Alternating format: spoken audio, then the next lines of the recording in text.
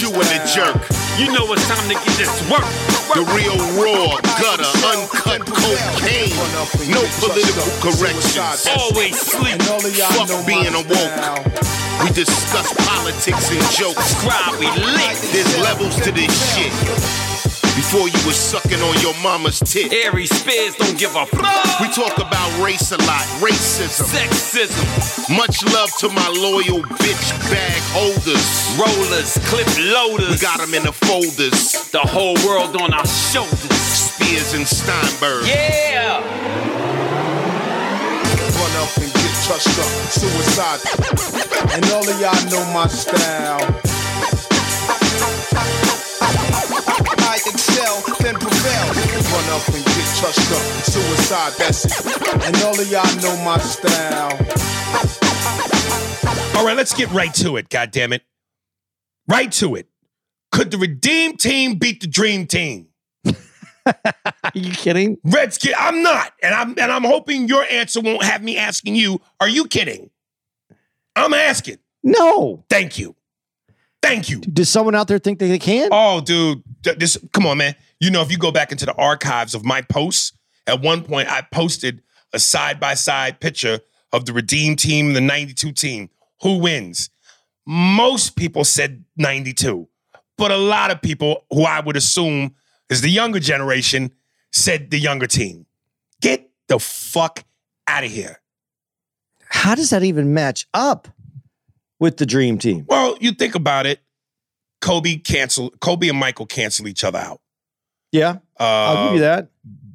Bird is gonna get LeBron's gonna win the matchup with Bird.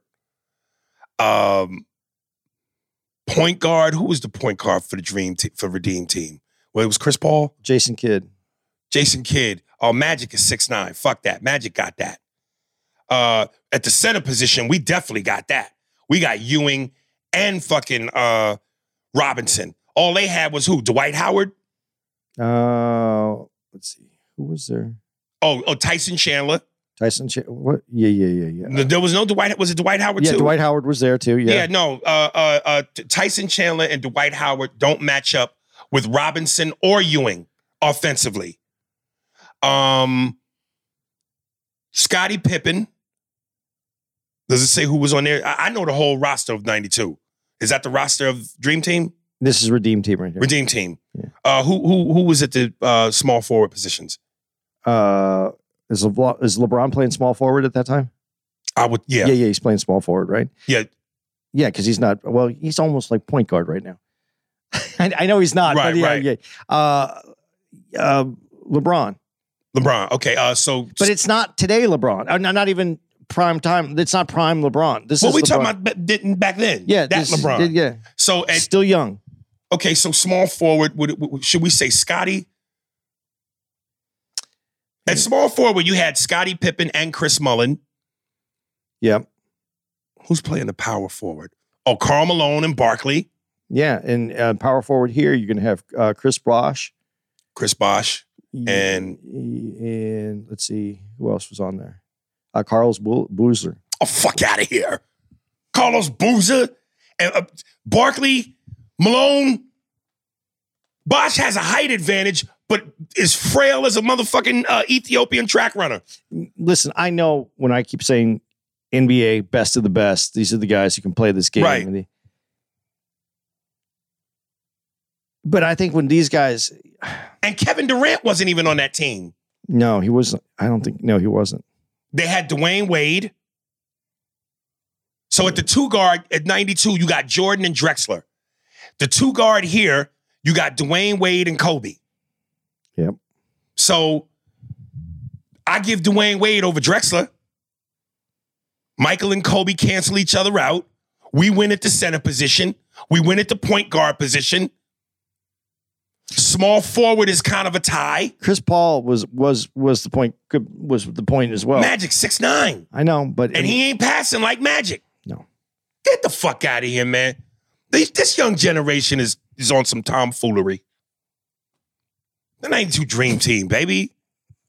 And keep in mind, that's Magic and Bird not in their prime. No, it's not. But let me ask you this question. Any team with Jordan You gotta come on, man. But you said Bird, and who you matching up Bird against? LeBron. Or Scottie Pippen could match up against LeBron. It's the end of the game. It's the Redeem team and the Dream team. It's a tie game. Ball goes in. Bird's at the 3-point line. Who's winning the game? Bird miss or Bird making that shot? Oh, Bird making it. I'm not betting against Bird. Yeah, I just don't see any way. Even if you have a player that you know that can beat Bird on that team, Right. he's still going to play his position. Right. And when needed. And even though at that stage of his career, he was done, his back, they said a lot of times he didn't even practice because of his back problems. But on that team, all you need him to do is spot up and shoot. You don't need him to be the Bird from the Celtics. You just need him to spot up and shoot. And who better to get him the ball than Magic or Stockton? Dude, it would have been very, I would love to have seen Magic and Larry play together. Man, in a prime, yeah. Oh, goodness. Well, you know, on that documentary, Courtship of Rivals, they played together. I know it wasn't Olympics. They played together in some game, and then that's when Magic was like, you know, I do no look pass to him, then he come do no look pass to me.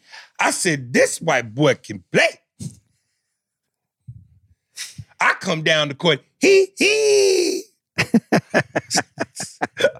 I remember that. Yeah, man, because fuck that. And just the basketball IQ. Magic, Bird, and Michael. The IQ is through the roof. And see, this is, again, and I'm not knocking today's basketball. It's a different kind of game. And they say the guys today, athletically, physically, but boom! I'm not, I won't, even if I don't deny that, but the basketball IQ. It's not about those guys. When they played the game, they weren't only going to dominate you with just their physical ability, the shooting ability. They knew where they were on the court at all time. That's how Magic was able to pass the way that he was able to pass, because he knew where they were going to be. And true to the Lakers' credit, when Magic was playing with them, those guys got into the position that they were supposed to be in, and that's what made them fucking exceptional. Dude, I was watching on YouTube, and this is what I love, man. Thank God for YouTube, man. You can just go back and watch all that shit. I was in bed one night. I couldn't sleep. And I was just watching the 92 Dream Team games. And there was one time on a break, Magic is leading the break, and it's just him forward. Nobody's around him, but Michael's trailing. And Magic gets near the rim without even looking at Michael, throws it up above his head, and Michael in midair catches it with that beautiful slant, and and it was just basketball poetic beauty. Just Magic to Michael. So when you go Magic and Bird, oh, dude, it was beautiful. It was so beautiful. Barkley's point about the otherworldly teams who were playing with pros against college kids, unfair. The Dream Team had to match pros with pros. Some people took issue with that. Certainly not Americans, but some people in the Olympics took issue with that. Why would they deem that as a problem? Like, that's what they were doing was unfair. Pros and other teams all over the world versus college kids.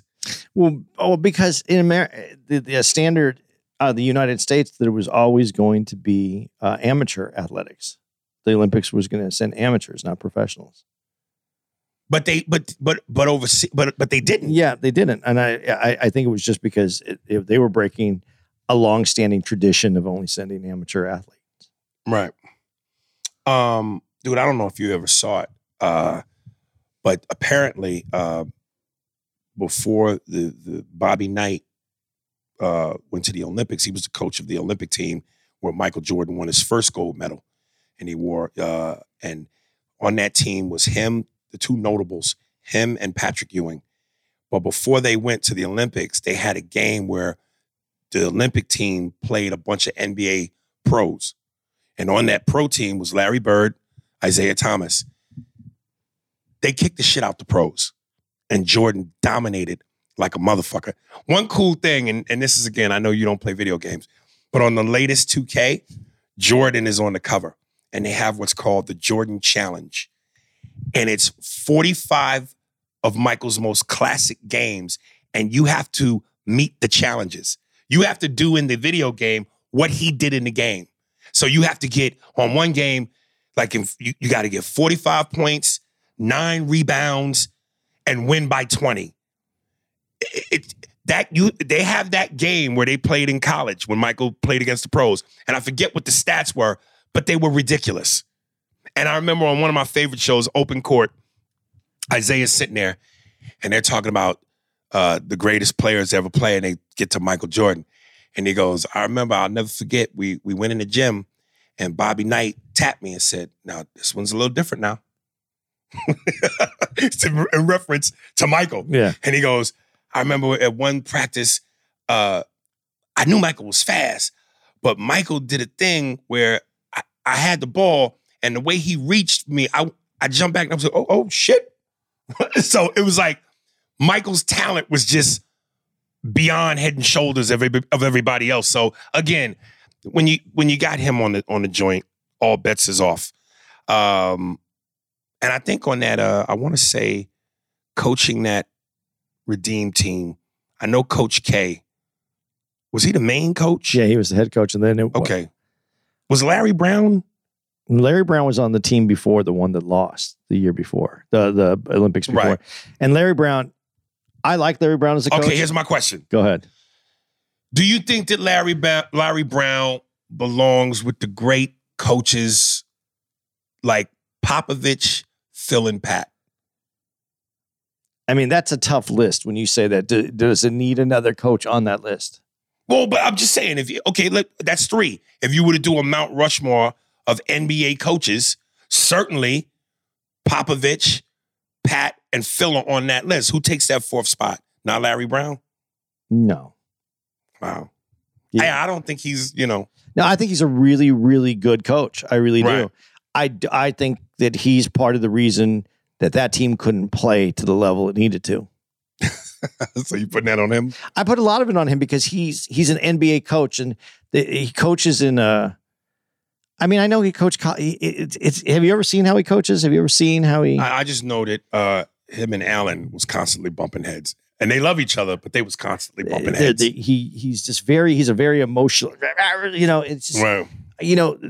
Coach K. When you knew Coach K was coming in, Mike Krzyzewski. He has a different. When you talk about differences in people, right? He's one of those guys that is just different.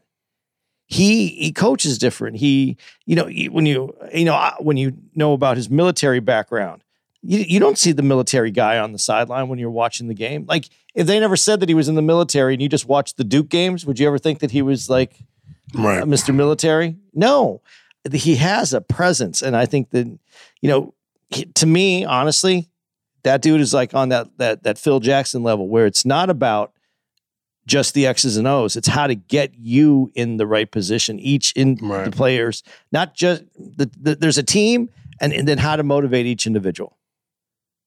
And come to think of it, Larry Brown didn't win a title until he left Philly. He won with the Detroit team with Chauncey Billups and him. He coached that team. See, that, we were just talking about that before we got on the air. That's a team that doesn't have this superstars. And maybe that's maybe that's the kind of coach Larry is, where he can get in and he's the blah, blah, blah, blah, and makes that happen because there's no one. I think Larry Brown had a personality issue with certain players. That's what I think. I think that he couldn't adjust his, like, you don't hear that about Phil. No, you hear the opposite. Phil was a master at personalities. Right. But and at that level, and then you have superstars or you have stars, you need to be able to motivate. They don't motivate the same way. You have to know how to motivate someone. You have to know what's going to make someone bring it all to the table. But in Allen Iverson's defense, he didn't have a team. No. I think the only other all-star he played with was Mutombo. But yeah, Allen was the Sixers were a solo act. I think Allen suffered from the Dominique Wilkins curse. Great player, just didn't have a team. Yeah, I mean, but they still got to the finals, but they were so overmatched by the Lakers. I think there's a lot of teams you could have plugged Allen Iverson into, and they would have won a championship. Yeah, if he had a right. Yeah. You could have just moved him to this team, and Right. yeah, there's a championship waiting there. Which makes me, well, when you say that though, I go, remember when, I don't know if this has more to do because Allen wasn't in his prime anymore, but remember when Allen went to Denver? He played with Carmelo Anthony, J.R. Smith. Yeah, but that's not the same. That's not the same Allen Iverson. Yeah. So Allen Iverson, people think that he's 6 foot. He's not even 6 foot. Right. You know what I mean? He's listed at 6 foot, but he's not 6 feet. Right. And he played harder than most people play that are like of size. I mean, he played hard. So he was already 20. He was wounded by then. Why don't you think college coaches necessarily transition well into the NBA? Remember Rick Pitino? Yeah. One of the top college coaches. Then he came coach. Did he coach the Knicks? I remember he came. I think he was the Knicks. Right, and then he was terrible, and he went back to college. Because again, I think that's why Phil Jackson is great at it. Because when you're coaching a college coach, when you're a college coach, you're coaching the team. It's a team game. No matter what you want it to be, it's a team game because you're not coaching millionaires anymore. You're not coaching people that are they're not businesses. Right. Each player is a business in the NBA. You know, if they have notoriety, they're a business, and you have to coach that. I think in college you're coaching kids that are playing a game. There's no and it's going to change as money enters it because now that happens. But I mean, it is a business. It's not a business to the kids on the court kids, right. because they weren't getting paid. Now that they're starting to get some money, I think that's going to change, and rightfully so. It should because something I just read or was listening to someone the other day. You're making $109 a week that they're getting to live off of when you're. This was years ago, but you're not making a living wage when they're giving you education, they're giving you housing, but you're only allowed to it's very specific of how you were able to work and who you could work for. What they had so many restrictions. You couldn't live well if you didn't have a family income coming in. Right. So this is different. I think it's different. And I think the guys that are under you in college want to do well because they want to go to the next level. They want to go to the NBA. So they're listening, they're coachable. They want to be, we're already there in the NBA. Before we get back to Redeem Team, if you have to give the Mount Rushmore of coaches, somebody's got to fill that fourth spot. Who do you pick?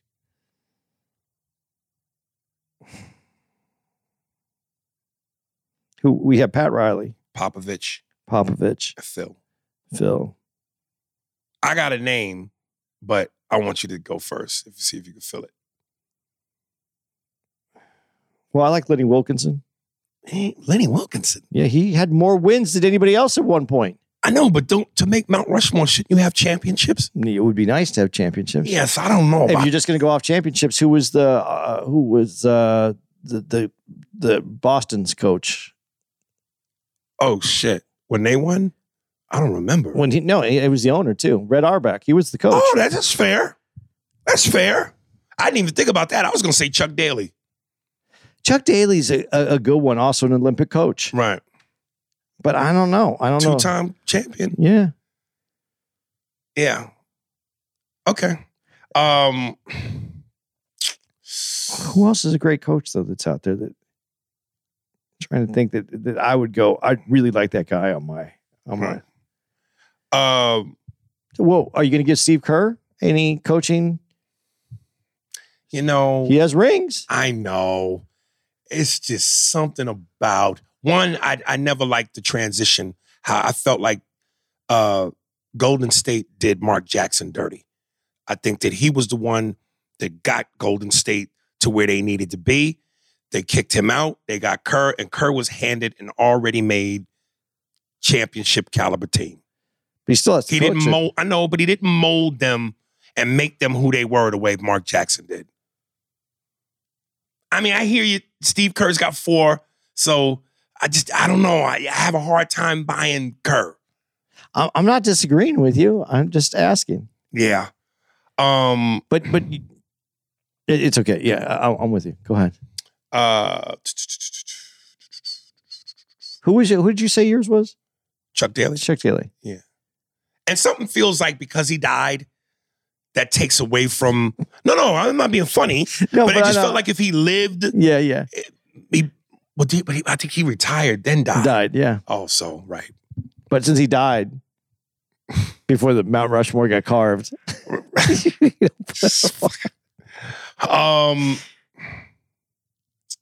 Dude, I gotta say, man, and it was interesting when the Dream Team with LeBron was losing. The Redeem Team. The Redeem Team. Yeah. I keep saying Dream Team. Was losing. Who was the piece that they got that took him over? Oh, Kobe. Fucking there you go. Kobe said, yo, I'm tired of watching y'all lose. This is why I'm saying to you people, and I don't want, LeBron is great. Stop comparing this man to fucking Michael. Kobe, the Michael clone, is why them motherfuckers won. It took a Michael-like nigga to get it done. LeBron is so, I don't want to use the word overrated. He was a young overhyped. Kid. He was a young kid. Man, fuck that. Dude, there's a... Michael Jordan was a young kid when he was in the Olympics, coached by Bobby Knight as he mopped the floor with pros. Told me to cut you off, man, but we have to take a break. It's nothing personal. It's just business. There's this thing where they're interviewing Kobe and LeBron, and Kobe goes, enough said. What they're saying about bring back the ring, or whatever, and he goes, enough said, bring back the ring, the gold. And then they look at LeBron, the camera focuses on LeBron, he goes, enough said, bring back the gold. Like he hadn't. Oh, Jesus. He hadn't become him yet. Nah, man. But and I don't know that he's ever become the alpha dog. And I gotta say, and I know people are. Every time they talk about LeBron, they talk about the stats. He's about to break Kareem Abdul's record and become the #1 scorer. This man has been around for 20 fucking seasons. His stats are going to eclipse everybody. He's played 20 years and still going. That don't make him a better player. It just means he's been around longer. Longevity doesn't mean better. Stop it. He still has to make baskets wise on 4 and 6. 4 and 6. And Byron, he loved that comparison when I did that. He never heard that when I said, Byron, what would you rather have? A big dick that works sometimes 4 and 6, or an average dick that works all the time 6 and 0? He fell out. He said, dude, I have never heard that put that way. That's insane. Like, come on, man. Yeah, LeBron, the king, the GOAT, one of the greatest. He's one of the greatest. But stop comparing this man to Michael, man. There's no comparison. Well, here, I'll give you the comparison. Everybody's going to hate me for saying this. I think both sides are going to hate me for saying this. If in the 90s, right? Mm-hmm. Michael Jordan is king. Well, then this is just the time where LeBron is king. Everybody says that. For this era. Yeah, for this era. But that's it. Just for this, he is every bit as good as Jordan in this time period. Listen, man, I'm going to echo what a lot of people will say. Y'all keep saying Bron better than Mike. When the fuck was he better than Kobe? And the Redeem Team shows it. You didn't win without Kobe. Kobe was the X factor. Incidentally, the game where they won the medal, it was Kobe and Dwayne Wade. Yeah. That game was close to scary close. And in the fourth quarter, Dwayne Wade and Kobe lit their asses up. Bron, where was he? Okay, there's also this thing with Kobe that I thought was this amazing moment when Kobe gets stripped. Is this in the final in the gold game where Kobe gets? You see, the guy comes out and they weren't. Something was. I forgot how it was going, but you see Kobe gets stripped, and as the guy gets the ball, strips Kobe from the ball, and he's getting the ball. Kobe just took it right back. It was like in the same second. Right. Like. It was just so fast that if you watch it, you don't really see what happened. Right. Because it happened in how fast those frames in the video are. It happened that fast. This guy strips the ball and you see Kobe goes like that with the ball like lifts his arms to bring the ball up, and the guy strips the ball and you see the guy get the ball, but then Kobe's holding the ball in the next frame, like that fast. This guy, Assassin. him and MJ were assassins. And I just find it rather ironic that the same Redeem team, or whatever they were called before the Redeem team, they lost. With LeBron on the team, they lost. He was a high school player, though. No, he was more out. He was been in the league for a little bit. He wasn't fresh out of high school. He'd been in the league for a while.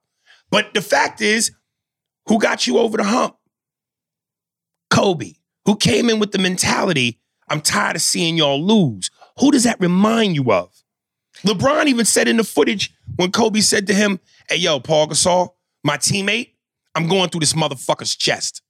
My brother. Come on, man. Alpha dog. No, just on the Kobe. And I think I said this to you already, and I think you even said you had something on this. Carmelo Anthony, when they see him go and get in, and then Carmelo Anthony even goes, yeah, they're all work, but 4:30, that's just too early for me. Carmelo, right. How many rings you got? Exactly. How many Kobe get? Exactly. 4:30, that's too early for me to go work out. Work ethic.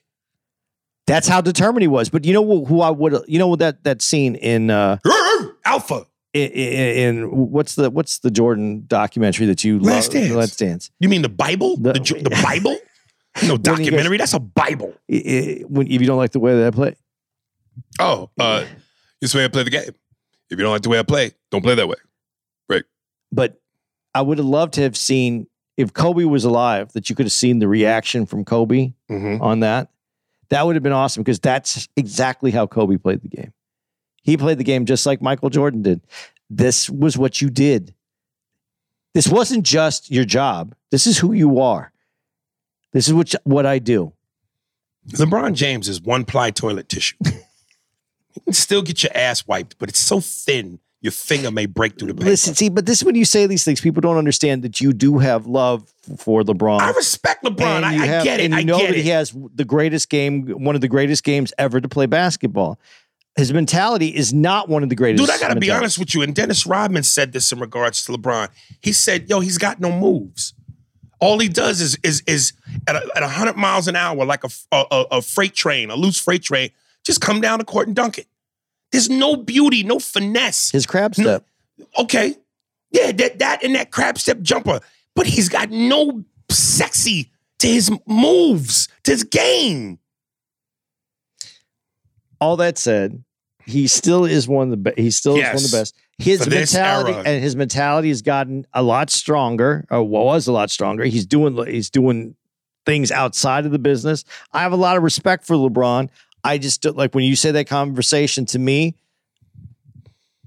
It's not. I know that people are. I can't even give him top 3. Who is this? LeBron. LeBron, right? Because I'm going to put Magic, Michael, and Kobe. How do you not?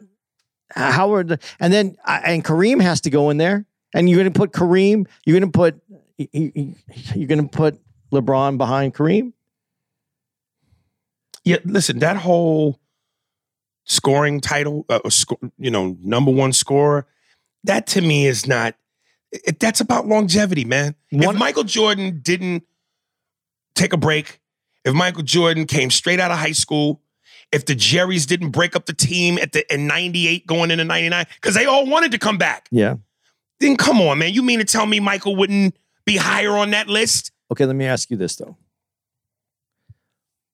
One-on-one, Kobe and Michael, who wins that game? You know what blood I bleed. Okay. Chicago Bulls. Okay. Jordan. One-on-one, LeBron. Jordan. One-on-one, LeBron and Kobe. Kobe. So we're done.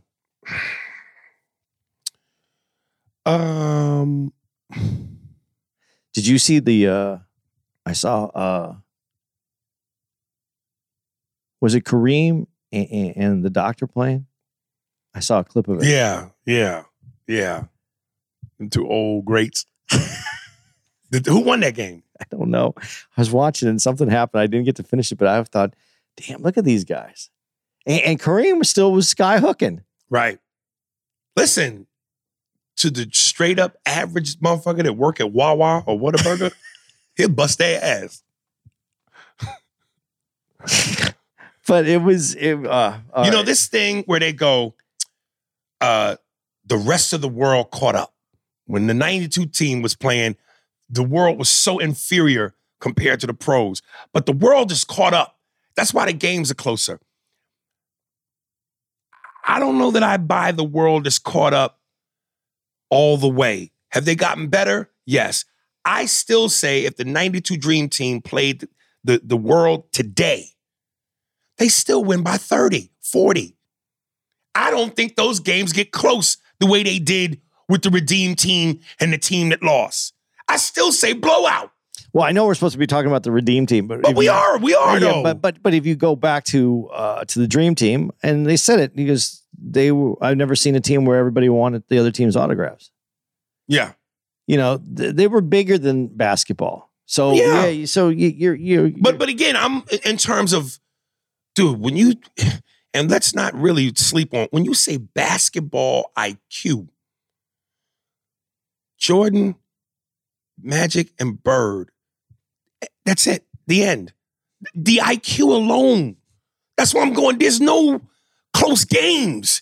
That IQ is ridiculous. You got to put Kareem in there with it. When it goes to IQ, he may have been the big man. He played his role, but he knew where everybody was supposed to be. You said Kareem? Kareem played. But no, I'm talking about in terms of Dream Team versus Redeem Team. Okay, yeah. I'm sorry. I thought you were just talking and playing about the rest of the world. Okay, yeah. That IQ tells me even if they played the world today, as much as they've air quotes caught up, they're sticking blown out.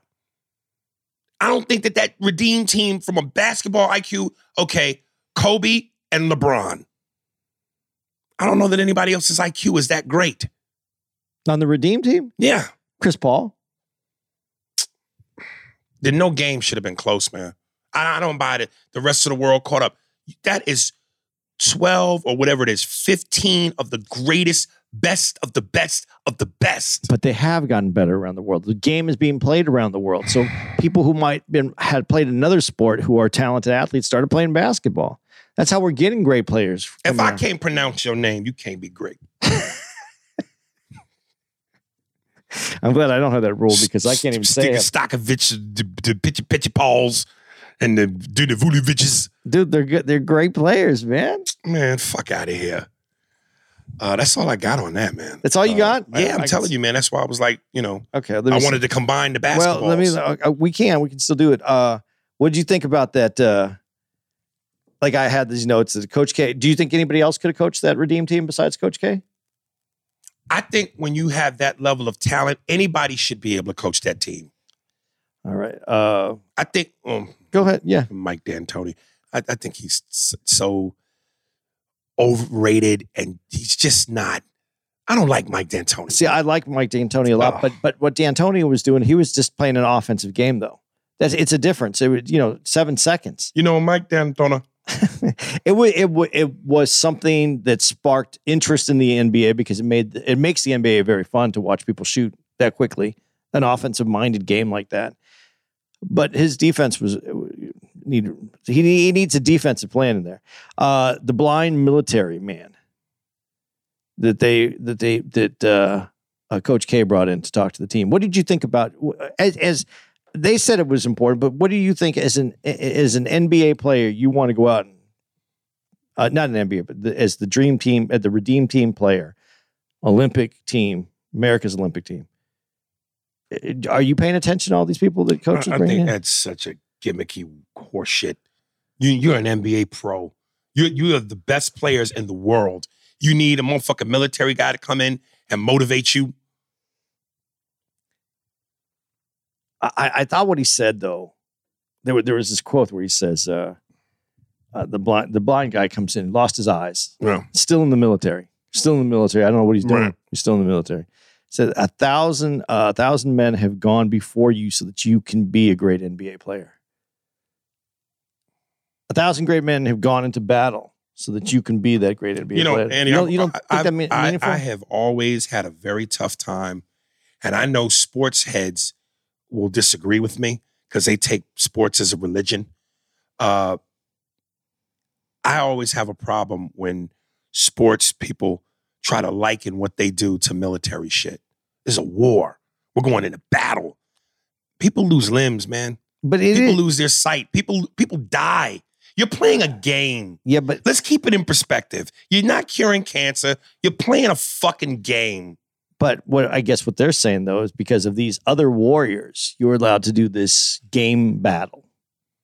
That is so stupid. I don't know. I thought it was kind of interesting. I thought it was interesting that he brought people in. I thought that it was mic'd up. I thought getting the people to be a team. Because you're talking about, these are multimillionaires, guys that play on opposite teams, not necessarily get along, have other issues with people, and meld them as a team. There was something to that. I don't know. But you meld them into something you're supposed to be. Yeah. It's a team game. That's your whole purpose, is to come together as a team for one common goal. You need a military guy to tell you that? No. Get your shit together. Does Doug Collins look like a comic book supervillain now?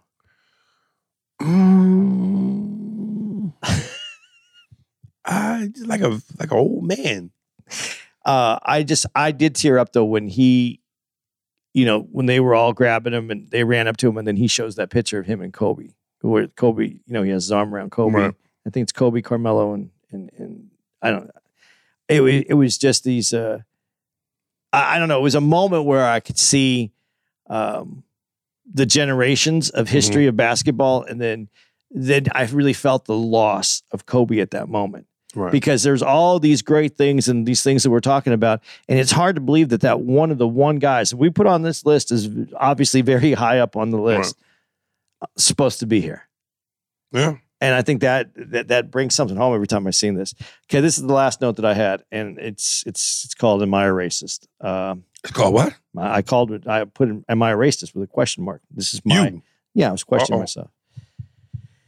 At the very end, when they're bringing out the gold medals, they're bringing out the gold medals, and they're bringing them out on silver trays. Did you see that? And they're walking out. And it was these beautiful women in like kimonos. Right. And I was looking at it, and I am colorblind, so I don't get all the depth perception and everything. But I was like, "Is that sushi?" I swear to God, I was looking at it, going, "Why are they bringing sushi out right now?" And then I realized that's the ribbon. Right. Wound up, and then that gold. I thought it was some kind of. That would have been kind of fly, though. I mean, eat sushi with your medals on the stand.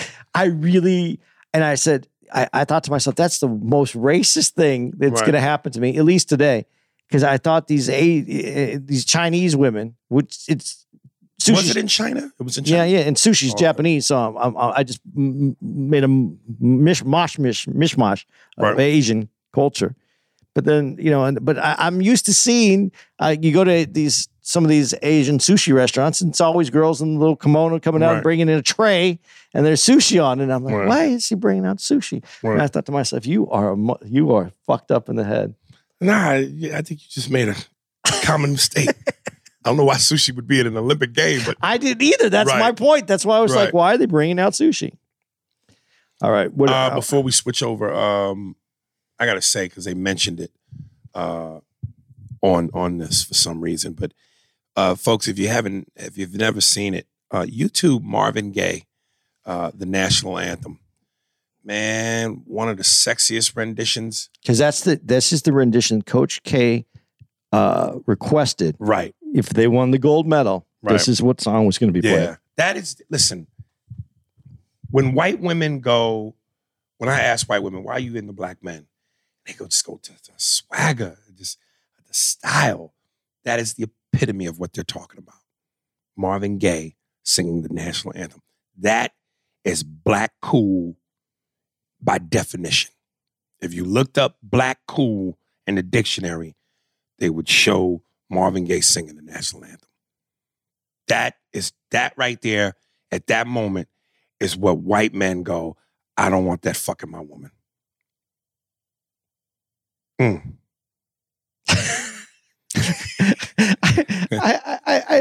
No, go ahead. And as famous and as powerful as Whitney Houston's rendition of the anthem is, and I don't think there's anything better.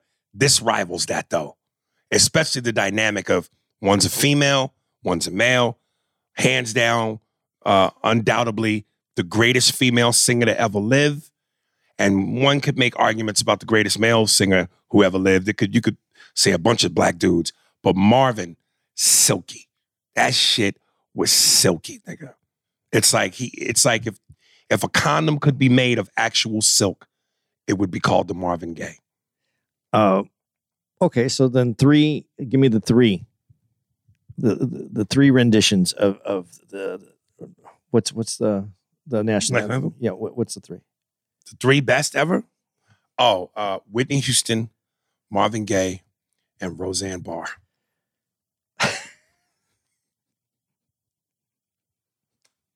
Those are your three? Those are my three. All right. No, those aren't the three. I agree. I go. I couldn't think of a third. I was trying to go, who's the third person that sang it that blew my socks off? I can't think of a third. Because you can't hear Jimmy. Oh, I'm listening, but I'm not hearing Jimmy. Gotcha. He didn't even use words. You mean Jimi Hendrix? Yeah. Oh, I thought you was being funny in The White Man Can't Jump. No, he played it. I never heard that. I never heard that. Oh my God. I never heard that. I got to YouTube that. Yeah. That's really? the third best one. Holy shit. I'll take I think Whitney, technically, the way that her voice works, I mean, she was able to hold those notes longer.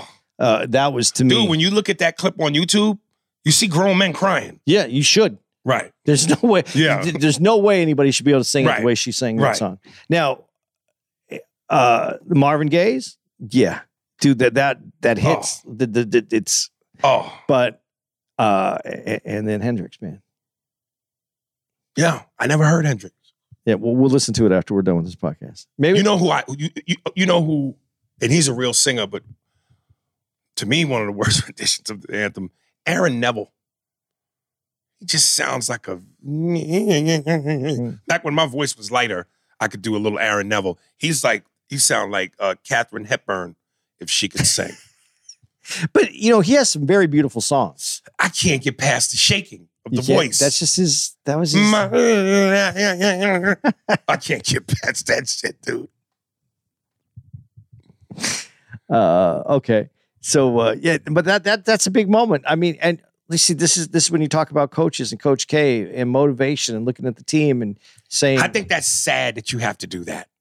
The Dream Team, 92 team didn't need that. I love, talk about great quotables and personalities. I remember when they interviewed Charles Barkley and they said, what do you think about your match coming up with Angola? I don't know anything about Angola, but I know Angola's in trouble. Fucking special music and fucking Marines, nigga. They are the Marines. Patrick Ewing. We like the special forces. Our job was to go over there, kick butts, and take names. Come on, man. The muscle didn't come till Kobe came. Okay, but he did show up, and it was still a tough game. And honestly, let me ask you this question. I don't want to leave this yet because do you think I think that Kobe running over Powell. I think that should have been saved for the finals, but you don't know that you're definitely going to get Spain in the finals. But there was a pretty good shot you getting Spain in the finals. But they were damn near the best team of all the foreign teams. They were. So you set up a rivalry, and then not only do you run over Paul, but then you beat him by 40. But here's why I'm going. Those other teams, even the teams that where some of their players were playing in the NBA. Let's say you play Germany. Okay, your best player in Germany who plays in the NBA is Dirk Nowitzki. Who else on the German team are you worried about? They have other players on the team. I know, but who else are you really worried about? When you play, I don't know if he's Spain, but when you play, whatever team Manu Ginobili's on, outside of Manu, who on that team are you worried about? With the Redeem team and the 92 Dream team, you got to worry about from the first man to the 15th. Don't mean to cut you off, man, but we have to take a break. It's nothing personal. It's just business. Yeah, but that's where they're saying it's catching up. It's not necessarily catching up in the all-star performance, like the names, but it's the players are catching up. That you are going to have to worry about more than one on the team. You are going to have to worry because if the other ones, other than the ones that are in the NBA, are that great, why aren't those guys in the NBA too? Hey, listen, some of the guys don't want to come to play here. I know this is the fame, but the money is better for a lot of for a mid-level player. It's better to play in Europe. They make more money. They get housing, beautiful houses. They get chefs. They get everything's taken care of. I know a lot of people that I don't want to play for America because there it is illegal to punch a woman in the face. That could be a part of it. Here when we play, we punch our women in the face and we get away with it. Don't forget when Kukoc came over here, he took a pay cut to come to play with the Bulls. He was making more money. He was taken care of. When our women don't listen, we punch them in the stomach. It has been sanctioned by our president, Ronald Williams. Okay. Yeah, but dude, even those players that are getting paid better to play there, those mansions don't look as good as our mansions. You know? But hey, they grew up there, they're raised there. So be it. I mean, as far as elite status and the hype, the glitz, the glamour, yeah, you want to play in the NBA. You want to play against the best. That's what But I mean, if you're when I say a mid-tier player, still one of the best players in the world playing right now, and you're that middle guy, you're the guy coming off the bench, you're the guy putting in 15 minutes a game, you're giving him 10 points, and you're making this amount of money, when you can make double that and be taken care of differently in Europe. Right. I mean, I gotta, what are you gonna do on? I hear you. On Netflix, it's called Flagrant Foul. Tim Donaghy, was that his name? Yeah. The ref that not took money, but was like, what would you call it? Not betting on games. Other people were betting on the game. He was betting on games. But he did bet on games. He was doing it. Fixing games, right? Or kind of putting the fix in. Yeah. Influencing the game.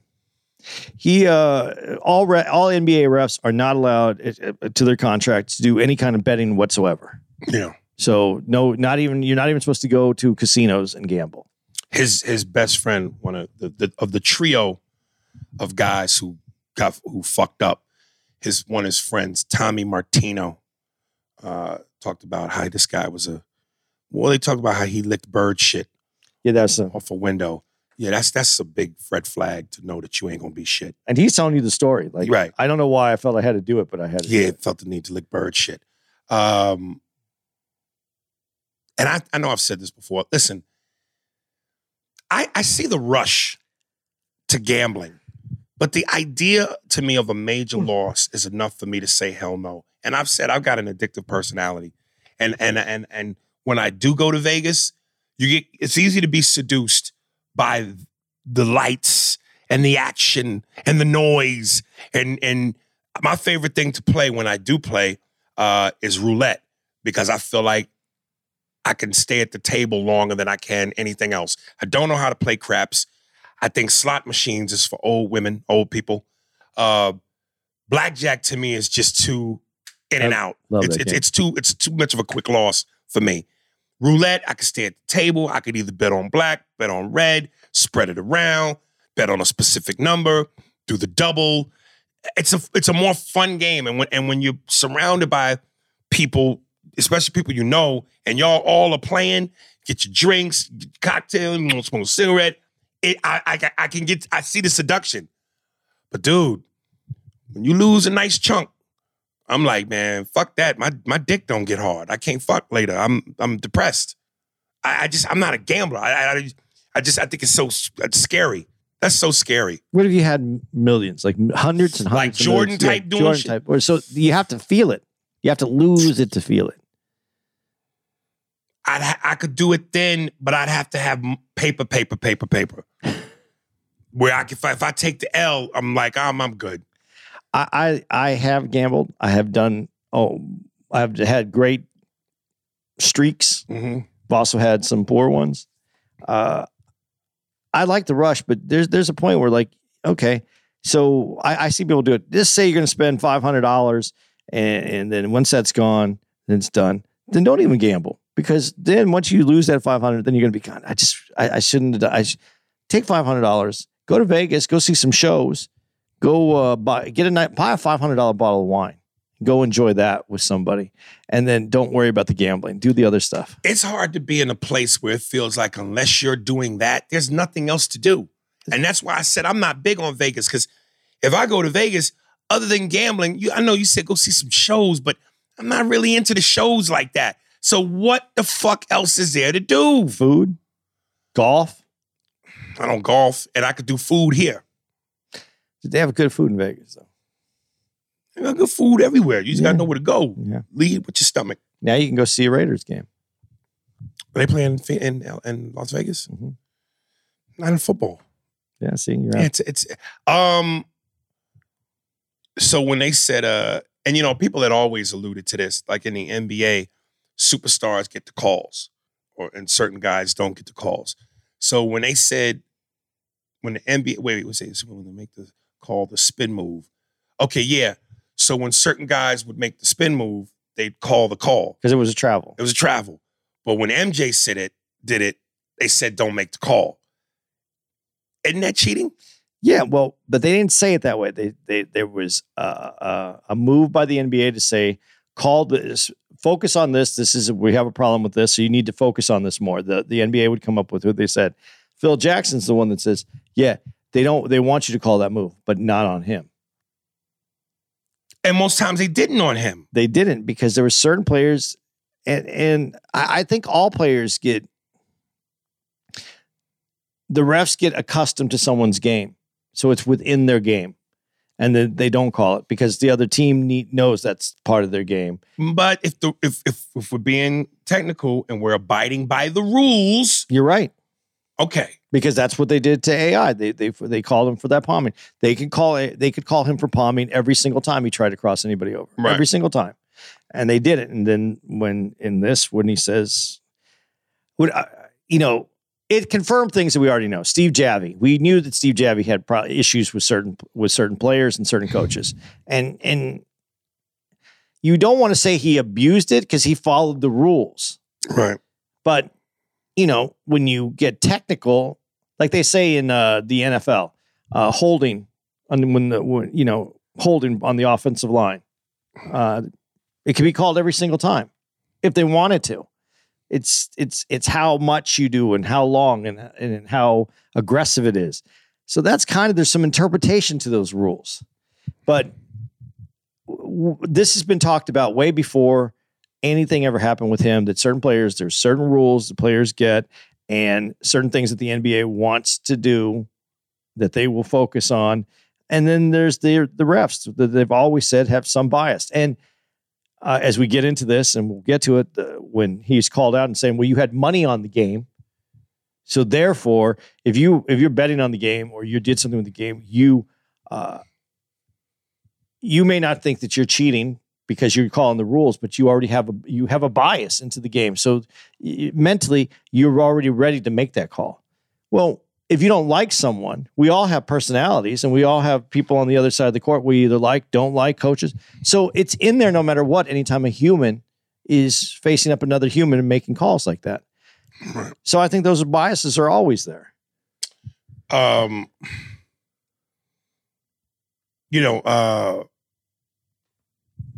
It just we can't say it enough. Can you ever have enough greed, and greed? Like if you have, listen, referees aren't obviously the players. They're not making gazillions and gazillions of dollars where they have mansions and homes and cars and jewelry and all the shit, multiple homes. But I would think that for a referee, if it provides you with a good enough life, and this dude Donaghy, he had the home. Say he was making $400,000 a year. Yeah, he was living a good life in Florida. Knowing what the outcome of you being caught could be, why risk it? I don't know why risk it, but it's even more than that to me. It's not just about being caught. It's not easy to become an NBA ref. They said there's only 50. Right. It's harder to be a ref than it is to be a player if you want it by numbers. Right. So if you worked long enough and you did the things to achieve that, that's a pretty fucking achievement. Now, you might have entered a profession where you're not going to make millions of dollars, but you're going to make 400 plus a pension, plus you're traveling. And now you get to be in the NBA and you're not a fucking basketball player, but you're in it you're in the games, you're part of it. I don't think there could be much better in life for someone who can't play basketball. Shouldn't even be about getting caught. It should be about, I put all this work into being here. Why would I do this to myself? This guy makes me mad because the idea that you reach this position, this status to become this, that should have been, if that was your goal, how does this other thing get in the way? Right. I don't understand that at all. To me, this is this isn't greed. He didn't need the money. I mean, I don't know. I don't understand it. All I do know is that he had hair transplants, because if you look at him in the beginning when he's on the floor, that hair is moving backwards. And by the time that they're interviewing him now, right. And he has a full head of hair. So he's had hair transplants. I was mad at his wife. That's my thing. Let me ask you, what he did, that was divorceable? Wait a minute. Before it's divorceable, she's going through his jacket. She finds a big wad of money that she puts up this thing that looks like at least 6-7 inches round thing of wad of money. She put up my dick. And she says, I don't know if I want to know where that money came from. Of course not. I don't know if I want to know where it's coming from. When you're holding it and you know what it is and you know what it can do, of course not. You'll take the rewards, but you won't take the penalty. That's not a ride or die check. And that's why listen. These are earrings. Right. Expensive diamond ruby earrings. $10,000 earrings. I never take them out because I'd probably lose them. But he was horrible. I'm just saying, the man didn't cheat on you. He didn't abuse you physically. He was a good father. He was a loyal husband. He cheated. And why? To get more money to help give a better life for y'all. And you divorce him? See, but I don't think it was just to get a better life. I think there's something else. There's something else wrong with that guy, because he had the life. You're making $400,000 a year at that time. This is what, 90s? Yeah. That's pretty good money. Well, keep in mind, though, half for taxes. So you're really making $2. Okay. But you have money to invest. You have money to do things. You have money. You have your family, 400,000, whatever you have, right? You're an NBA guy. You can do all kinds of other things. If you're a lead, I'm sure that they have other things that they can make money doing that's away from the game, because the game isn't they're not working every single day. So he has potential, and to do that, now there's something else wrong with it. It's ego. I don't know. Maybe he didn't like David Stern in the way that you see the animosity that he has towards the NBA, David Stern, how he felt that they were influencing the game. And he also said, I never tanked a game. I called the game they were. I just analyzed it and gave them the best ideas of who's going to win. And you saw he didn't win every game. What would it say? 27 out of 37? Yeah, but I didn't really realize it until they broke it down. I'm like, damn, the refs really can control the outcome of a game. Oh, yeah, they definitely can. Damn. But he does bring up an interesting fact, though, too. He said, look at my, they have evaluations. He goes, I have the highest evaluation. How am I throwing the game and I have the highest evaluation? I mean, I don't think there's any clarity in this thing once you read it, because when you listen. So based on that, do you think he was not doing what they said he did? He's giving inside information to gamblers, so he is involved. I think there's moments where I mean, I don't know. Was there ever a game when you see a ball or a foul at the very end of the game that he should have called that turned the game? And it worked in his favor. I don't know. I don't know because we don't have all the information what they have and which games that he was in, and that would be interesting to see which games he was in and how what was there anything that anybody ever won by 3 points or less, and if those games, is there any factor to what he was saying? But he was getting information on other things like certain a ref not liking someone, or they're going to go after him, so they know that they're not going to have a good game. They knew he knew tendencies of the other refs. He knew what the game was doing. So I think that had a lot to do with it. I don't know if he had to. What he's saying is, I don't have to throw a game. There's already enough influence that if I know what the influences are, I can tell you who's going to win that game. Well, that to me is not the same as purposely calling fouls or making calls that could truly determine the game. That's a guesstimate. You know what I'm saying? That's guesswork. Either you right or you wrong. I think if you said so-and-so is going to lose this game, you told him bet on the other team, and there's an opportunity to call a foul, you're probably calling that foul tighter on that team, not as tight on the other team. I think that's reasonable to believe. Right. But that is there's a difference between that and all out throwing a game. Right. But it's still affecting the game. So I just really, I think there's other interesting, I don't know, people, when you see this, I didn't know. I knew what a nickel was and I knew what a dime was on the game. I didn't. $500 is a nickel. A dime is 1,000. I knew that. I gambled enough that I knew that. I didn't know a stick was 100,000 and a balloon was 1,000,000. I didn't know any of that. That was because I would never have gotten to a balloon. Right. So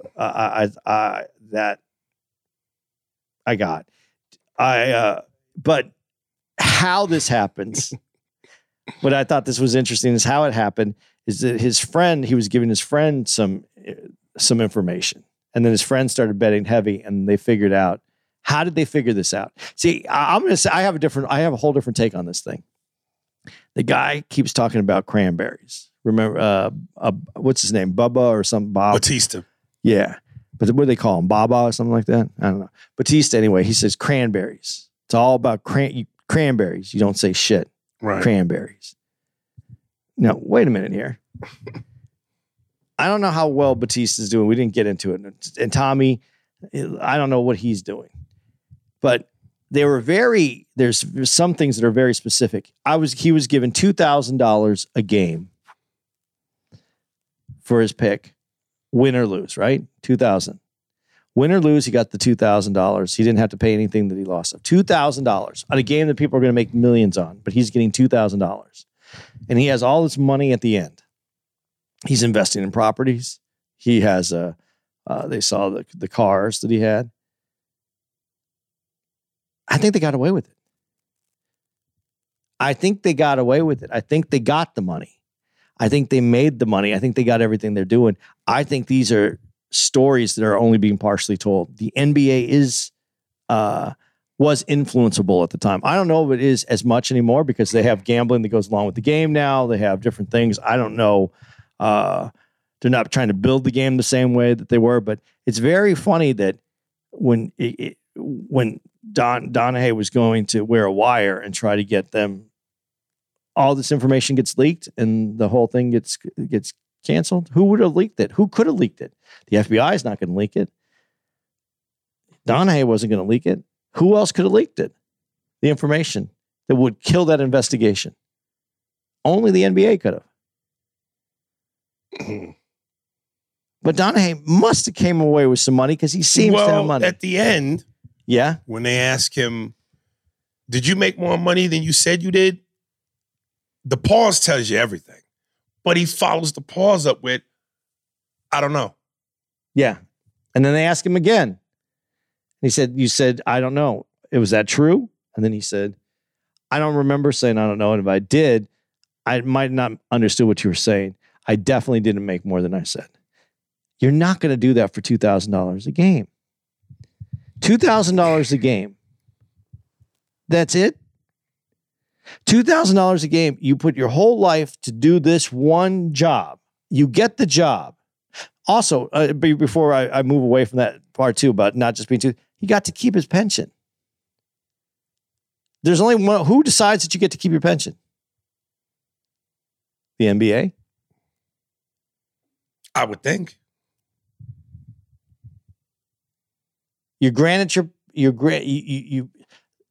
David Stern came on and said this is one of the most serious allegations and everything I've ever had to deal with before in my whole entire career. Right. But you can keep your pension. Now go do your 15 months or whatever you had to go do. Go do your 15 months. No other official got investigated, even though there were things said about the other officials. Right. The phone calls. I think you could have a relationship with it because they were both about the same age. The other official that he's talking to, I have his name here. Sorry.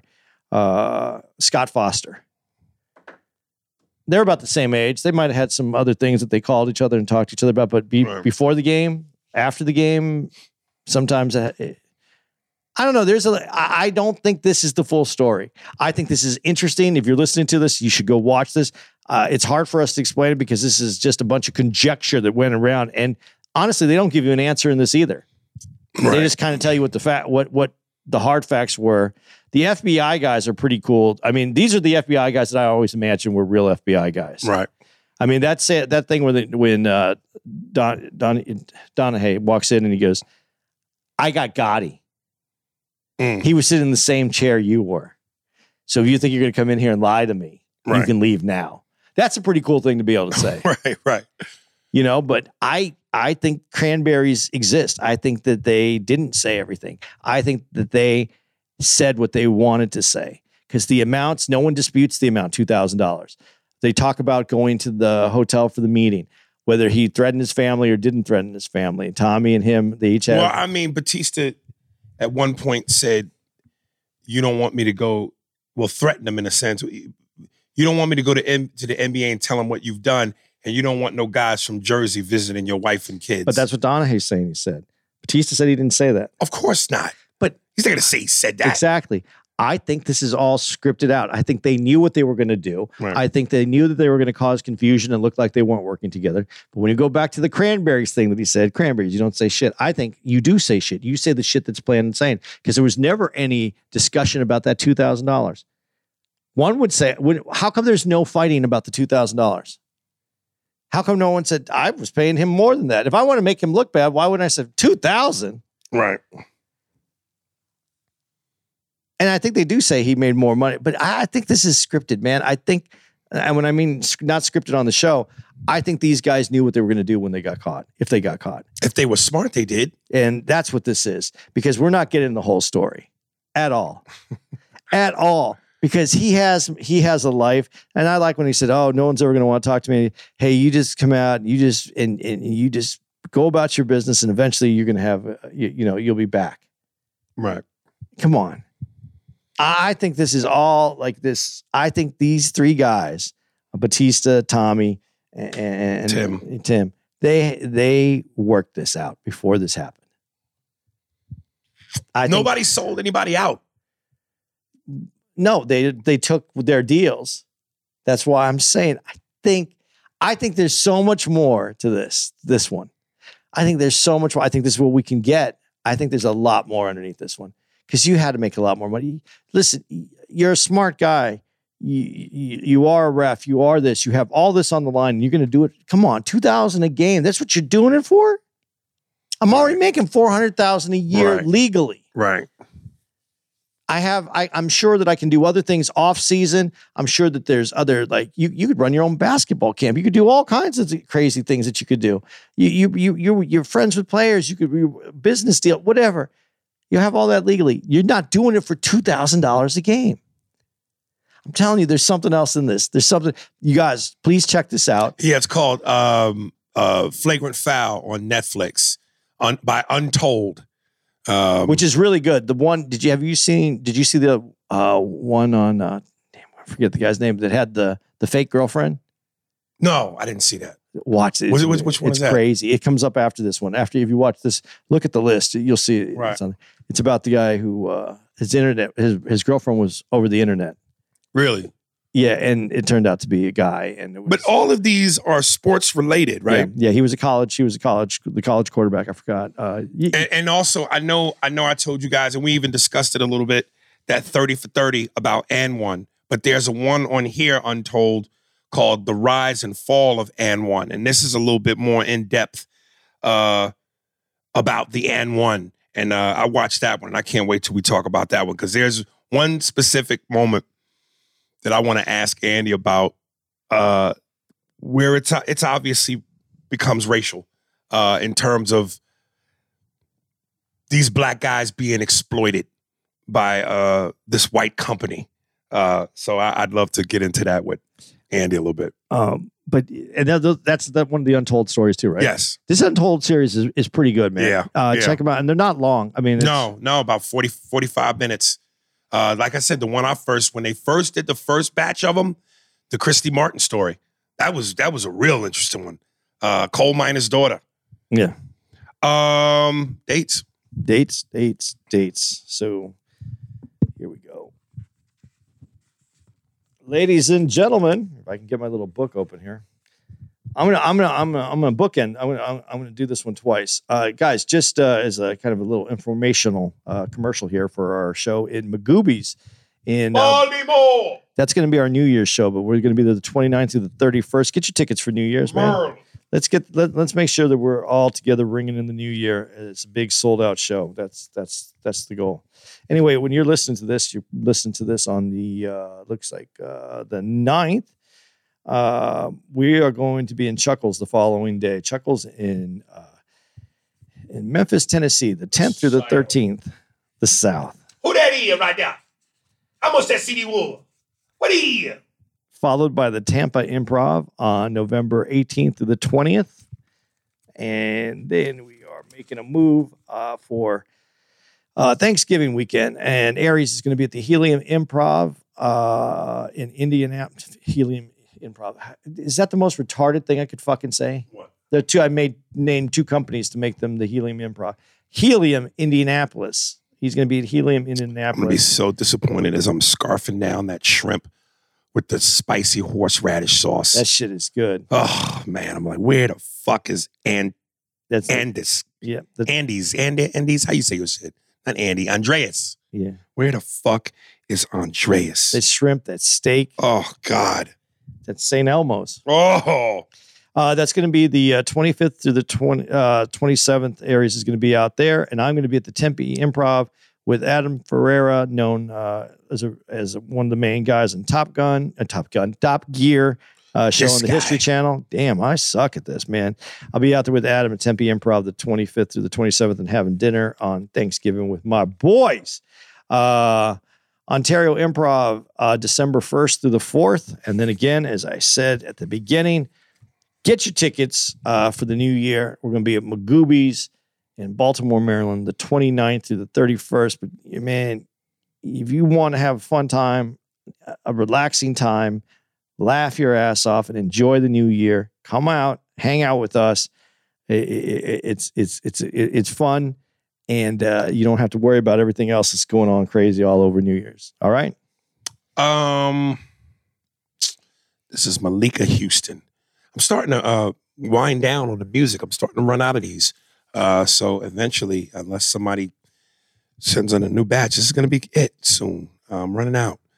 All these motherfuckers is filtering out. Maybe I might call the doctor. Hey, you be back is my number one artist. Malika Houston.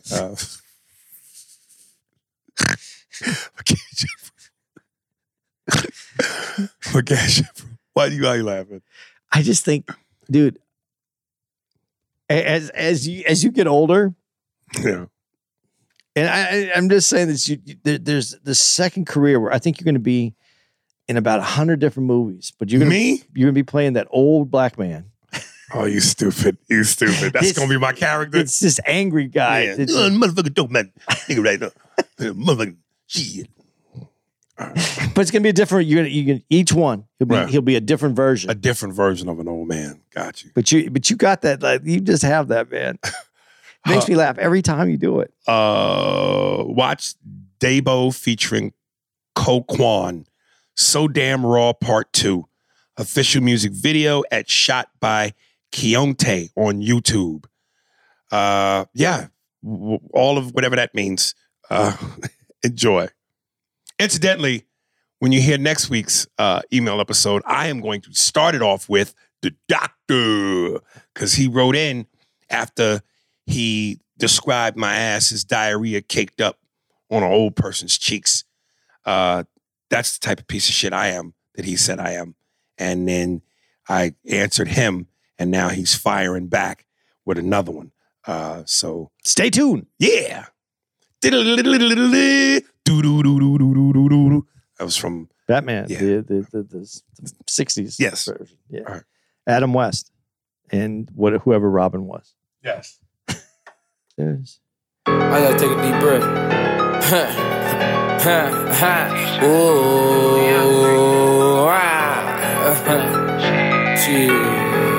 Damn, that shit slaps. Hey, Bo, what's poppin'? Why you capping like you did that? No, the fuck you didn't. Shoot a nigga, then I ask the Lord for his forgiveness.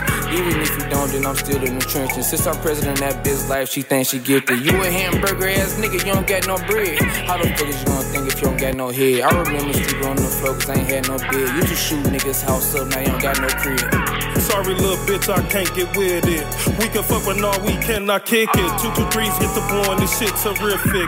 Who you talking to? Let's be Pacific. It's a draw, then my niggas ain't raised the ticket. Now we bout to blow just like TNT. Top notch, stuck in, yeah, we up 3. I'm the head nigga, bitch, it ain't no fuck me. I'ma still get the head cause she buck teeth. Push a chicken on your head for a small fee. Wayne and this bitch, yeah, it's all grease. Oh, said he'll get him going for a small fee. But if you want that nigga going, I bet he call me. Don't call my little niggas on pine, they rip them tall trees. Yeah, my nigga slime, yeah, we all be. Gotta catch my plate, meet her at the Walgreens. Hey, bitches hit music, just slide on the ops. You can even fuck a bitch to it. My girl done gave me head in a week, but other bitch do it. She said I fucked too many hoes, she scared to put her lips to it. But even those call hit music, I talk about everything. You know I gotta add a twist to it. The dope and locking up, you gotta add some more risk to it. Put breathing, shrimping in my dope, and got a little kick to it. If a nigga get wrong, I put the stick to him. Yeah, that dog was so strong, I put the dick to him. Running up the score and ain't no catching up. Your ice and hand right, you need to step it up. They got married, I shot it up, I fucked they wedding up. Got my foot on their neck and I ain't letting up. Break a brick a door down and I press it.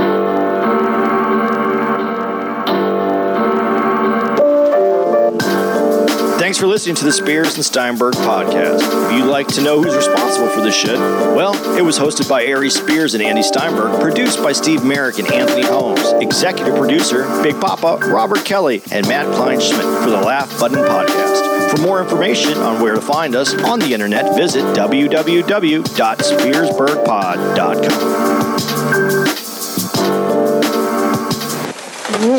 You don't like to do it face to face? No, I don't like that way. I don't like to see the face. You mean it? Nope.